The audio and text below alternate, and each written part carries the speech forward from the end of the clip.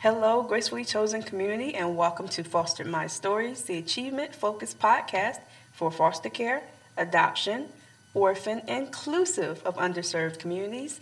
I'm your host, Shalina Michelle Tate, and on today's cast episode, I would like for you to get to know Felicia and Wayne Penn Jr. How are y'all doing today? Doing good. Doing great. Can't complain. All right, awesome. Well, I'm super excited to have the Penns on the podcast today because they are officially my second couple on the podcast. So I'm super excited for you, the listeners, to be able to really hear their testimony and who they are and what they do. But before I get into the dynamics of their connection with foster care, the military, and ministry, I would like for each of them to explain to you, the listeners, just a snippet of their upbringing. Felicia, you could go first. Just to offer just a little bit my connection, I myself once was a foster child. When I was young, probably I think between the ages of 4 and 5, I, along with maybe, I think it was 7 at that time, of my other siblings, we were placed in foster care for about 3 years. Unique and different experience. I can definitely say that it wasn't all bad. There was definitely some emotional roller coasters that I went through as far as the separation anxiety from my mother at the time and my father with foster care.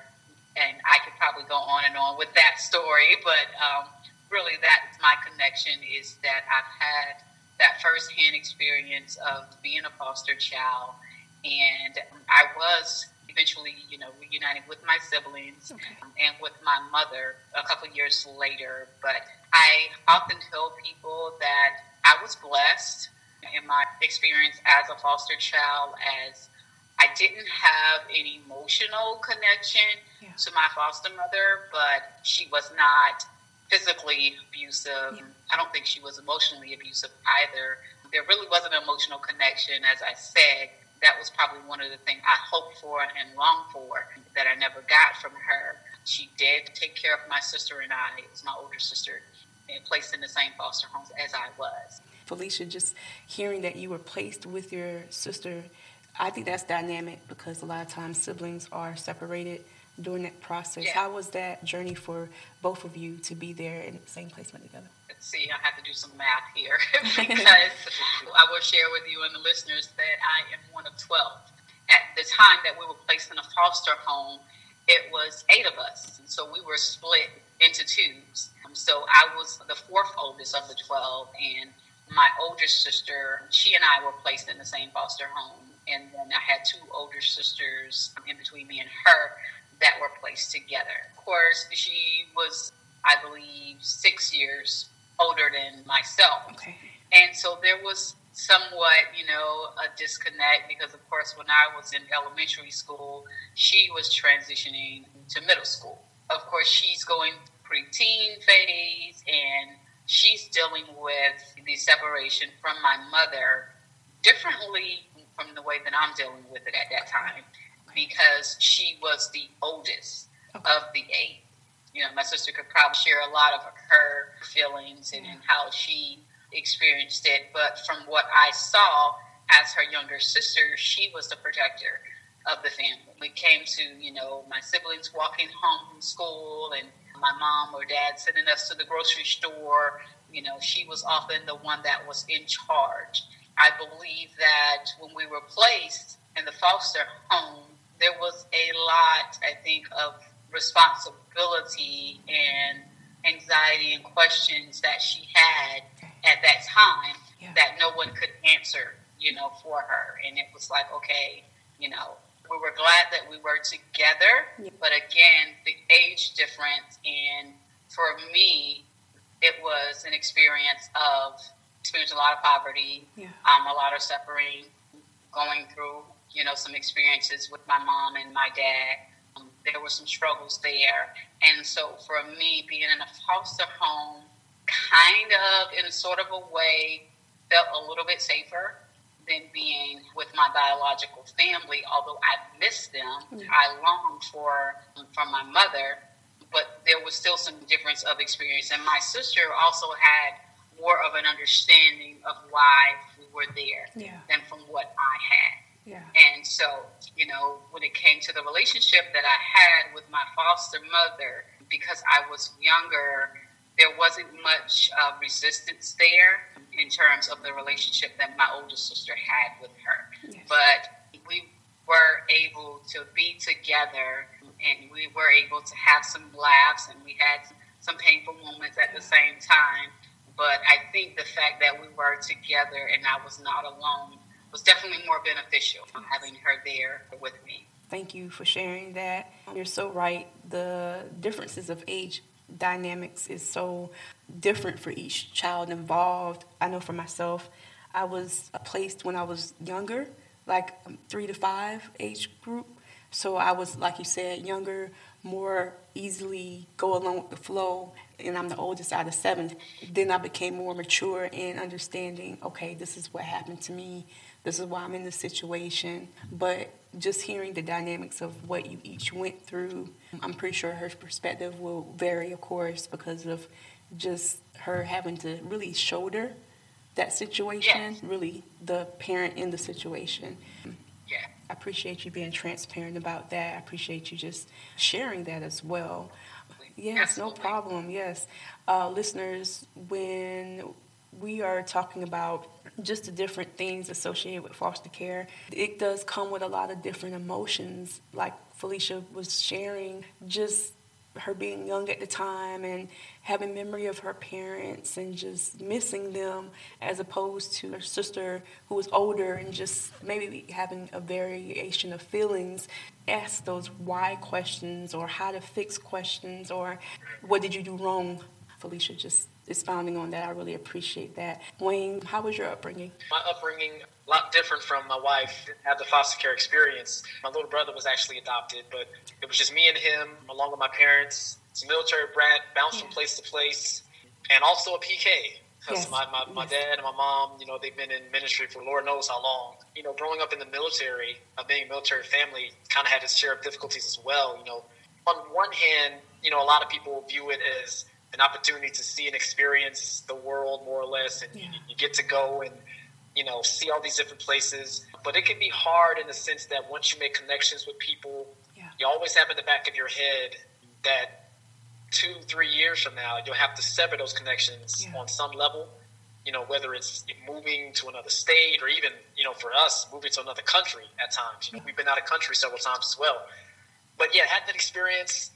I guess I would say one thing that I certainly can't speak to the experience that my wife had, nor perhaps our listeners have had with foster care. But one thing that being in ministry myself and also seeing, different people minister to people who have dealt with foster care and all the ins and outs is it takes a level of good listening and also a desire to engage with people of different perspectives, different stories, different backgrounds. You have to be willing to kind of get outside of yourself. But you'll never be effective in ministering to people who have experienced that because, like you said, to your point, Shalina, there's different emotions that come with the experience. Some people have overwhelmingly positive experiences, and other people have overwhelmingly negative experiences. There's just levels of trauma. There's different levels of, coping and all that kind of stuff. And so I think being a military brat and seeing people of different perspectives and having to hear and really affirm in a lot of ways different perspectives, even while disagreeing with people. I think seeing that from a young kid up until adulthood kind of helped me, kind of have the mindset to be able to do that well. And it's helped me in ministry in a lot of ways.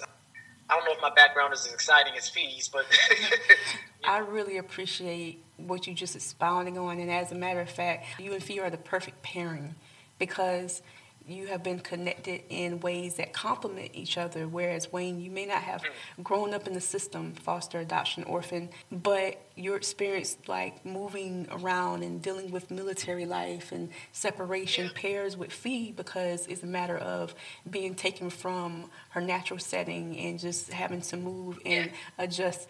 Also feel you relate because you mentioned it briefly. You had an adoptive brother. How was that situation? I'm glad you brought that back up. We adopted my little brother actually from birth. When they look at it technically, we adopted from her.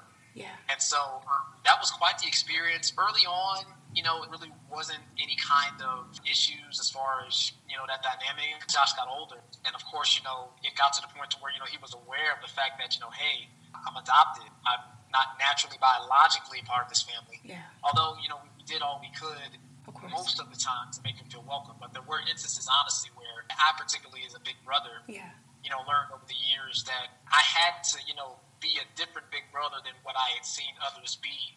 Because of, finding out the way he did about, adoption and everything like that, and, learning the dynamics, and particularly it was pretty hard too because my aunt, his biological mom, also, had another son afterwards, which did contribute to him, processing it and dealing with it in ways that were pretty negative. He was questioning, why this and why that. And so as a big brother, I really had to learn how to actually be there for him and care for him on a different level. It was a whole nother playing field in a lot of ways. And I didn't always get it right. And I mean, honestly, there were times where I frankly was not the big brother that I needed to be. But thankfully, again, just by taking the time to listen to him and just being there for him, I was able to kind of be a good support system for him. And, right now, we're pretty close. Yeah. Honestly, like him and I are confidants to each other. There's some stuff that we share with each other that we don't share with anybody else. Yes. It's just really been a blessing, to see our relationship develop in that way. Really a challenge, just kind of helping him cope and to process, with the reality of being adopted and the situation surrounding it.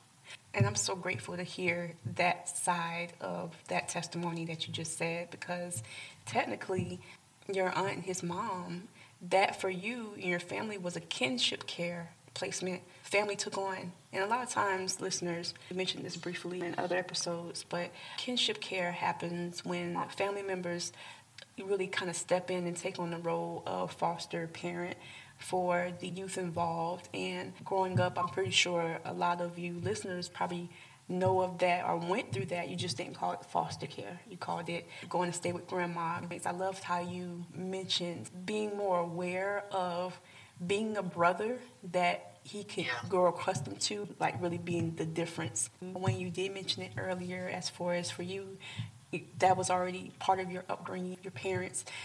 I guess, Felicia, how did you transition into military? And then how did you and Wayne come to meet? I did ROTC in high school for 4 years. I absolutely loved the program because it just offered discipline and it was very structured. And being a type A person, that's really what I needed. Yes. So kind of, fell in love with the structure and decided that, I wanted to do something different, get away from home. Because by this time, of course, I was reunited back with my family. My father did serve early on, or of course, I was born and some of my siblings military, I think, for a couple of years. And I had an uncle that served in the Marines who also helped to raise, my siblings and I. He was always, talking about his military experience and the different things that the military offered. I did not want to go directly into college after I graduated high school. So I was like, hey, I'm going to join the Army. And so my mom was really big. She was like, on education. She was like, no, you need to go to school. And so I decided to join the Army National Guard because that was a way that I could have military service experience, and then I could also go to school, to college at the same time. So that was the way that I transitioned into the military. And so Wayne, actually, I met his mom first. My oldest daughter, Corey, she was going to Fort Jackson daycare at the time. I met Wayne's mom. Got to know his family, and that's how I met Wayne. We were friends for several years before we had any romantic interest in each other. So true. would say it was probably through the military, my experience of being in the military, because his mom actually worked at Fort Jackson. I kind of shifted into that phase of my life with the military experience. Thank you so much for sharing. Felicia, was your school set up at the time where it was a requirement to take ROTC? From what I remember, and I'm of course a little older now, we had to take PE or either ROTC. Okay. It was, you had to take a year of ROTC or either to take a physical education class. Okay. And I opted for ROTC. Okay, that's awesome. Briefly, for me, it was a requirement to take it. Oh, wow. Yeah, at the schools that I attended. And like you, I fell in love with it. ROTC helped kind of provide that structure and sense of belonging that stemmed from, of course, being in foster care. And then I briefly joined the drill team, which I thought was cool because I saw how they spun the rifles, and that was pretty cool. So, yes, thank you for sharing that. To Shalina, and as far as the structure that it offers, and when I would meet people in the military and basic training and other training that I would go to, and I would have conversations with them about their upbringing and my upbringing, I often found out that a lot of people, I won't try to name statistics because I really don't know the percentage, but I will say that a lot of people that I came into contact with, that was one of their reasonings for joining, is because they had experienced a lot of challenges throughout their childhood with their family. Some were very traumatic, and so they were often looking for that structure, for that sense of belonging to a family. That's, one of the things that the military is really big on, is calling itself a family and being a family. You're exactly right. It does. It offers that structure. It offers that reassurance that, hey, you are a part of something, bigger than yourself. I did briefly, in one point in my life, consider joining the military, but what stopped it is background. I had childhood surgeries that disqualified me because of my health. But what would you say, Felicia, to out there who's wanting to possibly go that route or want structure in their life? Any advice you would want to give them? Often encourage people who want to go into the military, and they're looking for that structure, they're looking for discipline. The military is definitely a great route, but I would encourage anyone that grew up with the experience that you may have had, that I may have had, where they have experienced some type of trauma or emotional challenge, family challenges, to kind of go back to that and really open up those things that often we don't want to open up, and talk to someone about those things, because the military is great. It does offer you that discipline, but not going to heal. You still have to deal with those things. And so I would encourage them, to seek therapy, someone who's coaching you, a life coach, a counselor, someone that you're sitting down and you're talking with, and you reach out to professionals, the knowledge and the expertise and the experience in helping and dealing with the issues that we face, it's better. As I went into the military, I got counseling. I saw a therapist as a child, but I got into my adult life and I got into the military. Some of the things that I experienced, even from being in a foster home, I was dealing with those things as a leader in the military. And so I found myself in situations where those things, those hurts would come out, and even my struggle with feeling accepted. Often when I get up to speak in front of people, there's that anxiety of, okay, are they going to accept me? Am I going to enter into a situation where I feel like I'm going to be abandoned? The trauma and the anxiety and the fears that I had from childhood and from my experiences, they kind of trickled over into my adult life. Of course, a lot of things take time to heal, work through. So while I may have still experienced some of those feelings after getting counseling, I think had I gotten a more in-depth sit down and one-on-one with a professional, a lot of the experiences that I had, I probably could have avoided some of the trauma that I felt had I gotten some coaching. So my advice, again, to them, to know the truth as to why you want to join. It's not just a way of escape. Really, the healing, development of facing and coping with those traumas really helps progress you. And thank you so much, Felicia, for highlighting that. Same question for you, Wayne, as far as alternatives that they could possibly look into. You're remiss if I didn't recommend the church. And you have to be careful in that, though, because, not all churches are set up to assist, specifically in that way. Yes. It's an unfortunate thing that, in a lot of instances, clinical counseling and, a lot of, social services and everything like that, in some instances, not all, there are a lot of good churches out there who are wholeheartedly encouraging the members to seek, clinical counseling and help outside of pastoral counseling, which I think is really good. Yeah. Because, both, I think, are needed, in order to really affect real change. Yeah. But not just spiritual beings, we're emotional, we're mental, we're physical. And so, I think it's important to kind of keep a holistic approach to that. So I would definitely recommend the church for sure. A healthy church specifically, a church that can either has perhaps some, professionals that deal in that area, can point you to resources. Even beyond that, just also perhaps look at, someone in your life who you could see as a mentor. Whether it be, unfortunately, people in the foster care system, in a lot of it, and it's sad to say, but they can't rely on your immediate family, for the kind of support that, ordinarily be expected to be there from that family. I mean, a teacher, for me personally, my barber, Ramon Jackson, people like that, you see and can trust to really take a vested interest in your life and in your situation. Mentors are important. Also, point about, just the clinical side, look it up, research. It is possible. I know it's kind of cliche to say, we'll Google it. It would be good to have, some friends or whatever, people that, you may know to kind of run this by, like, hey, do you think this is a good resource? Hey, is this something that you think I could perhaps, tap into?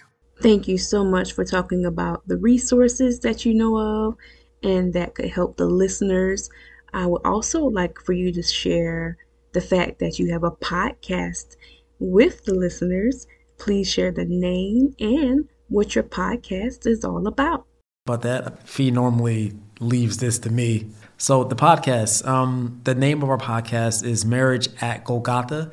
And for those of you that may be wondering what that means, Golgotha, that word specifically is Hebrew for the place or the hill of the skull.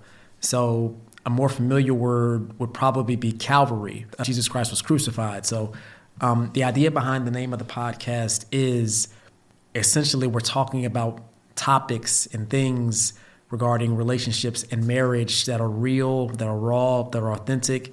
It's one of those things where, we want to represent Christ, obviously, in what we talk about, but we want to do away with the idea that Christians in particular can't be real and authentic about the problems and the issues that we encounter in marriage. I think we often have this idea that, as believers, that because we're believers, that our marriages ought to be heads and tails above everybody else's, and it has to be perfect, and we can't make any mistakes, we can't have problems.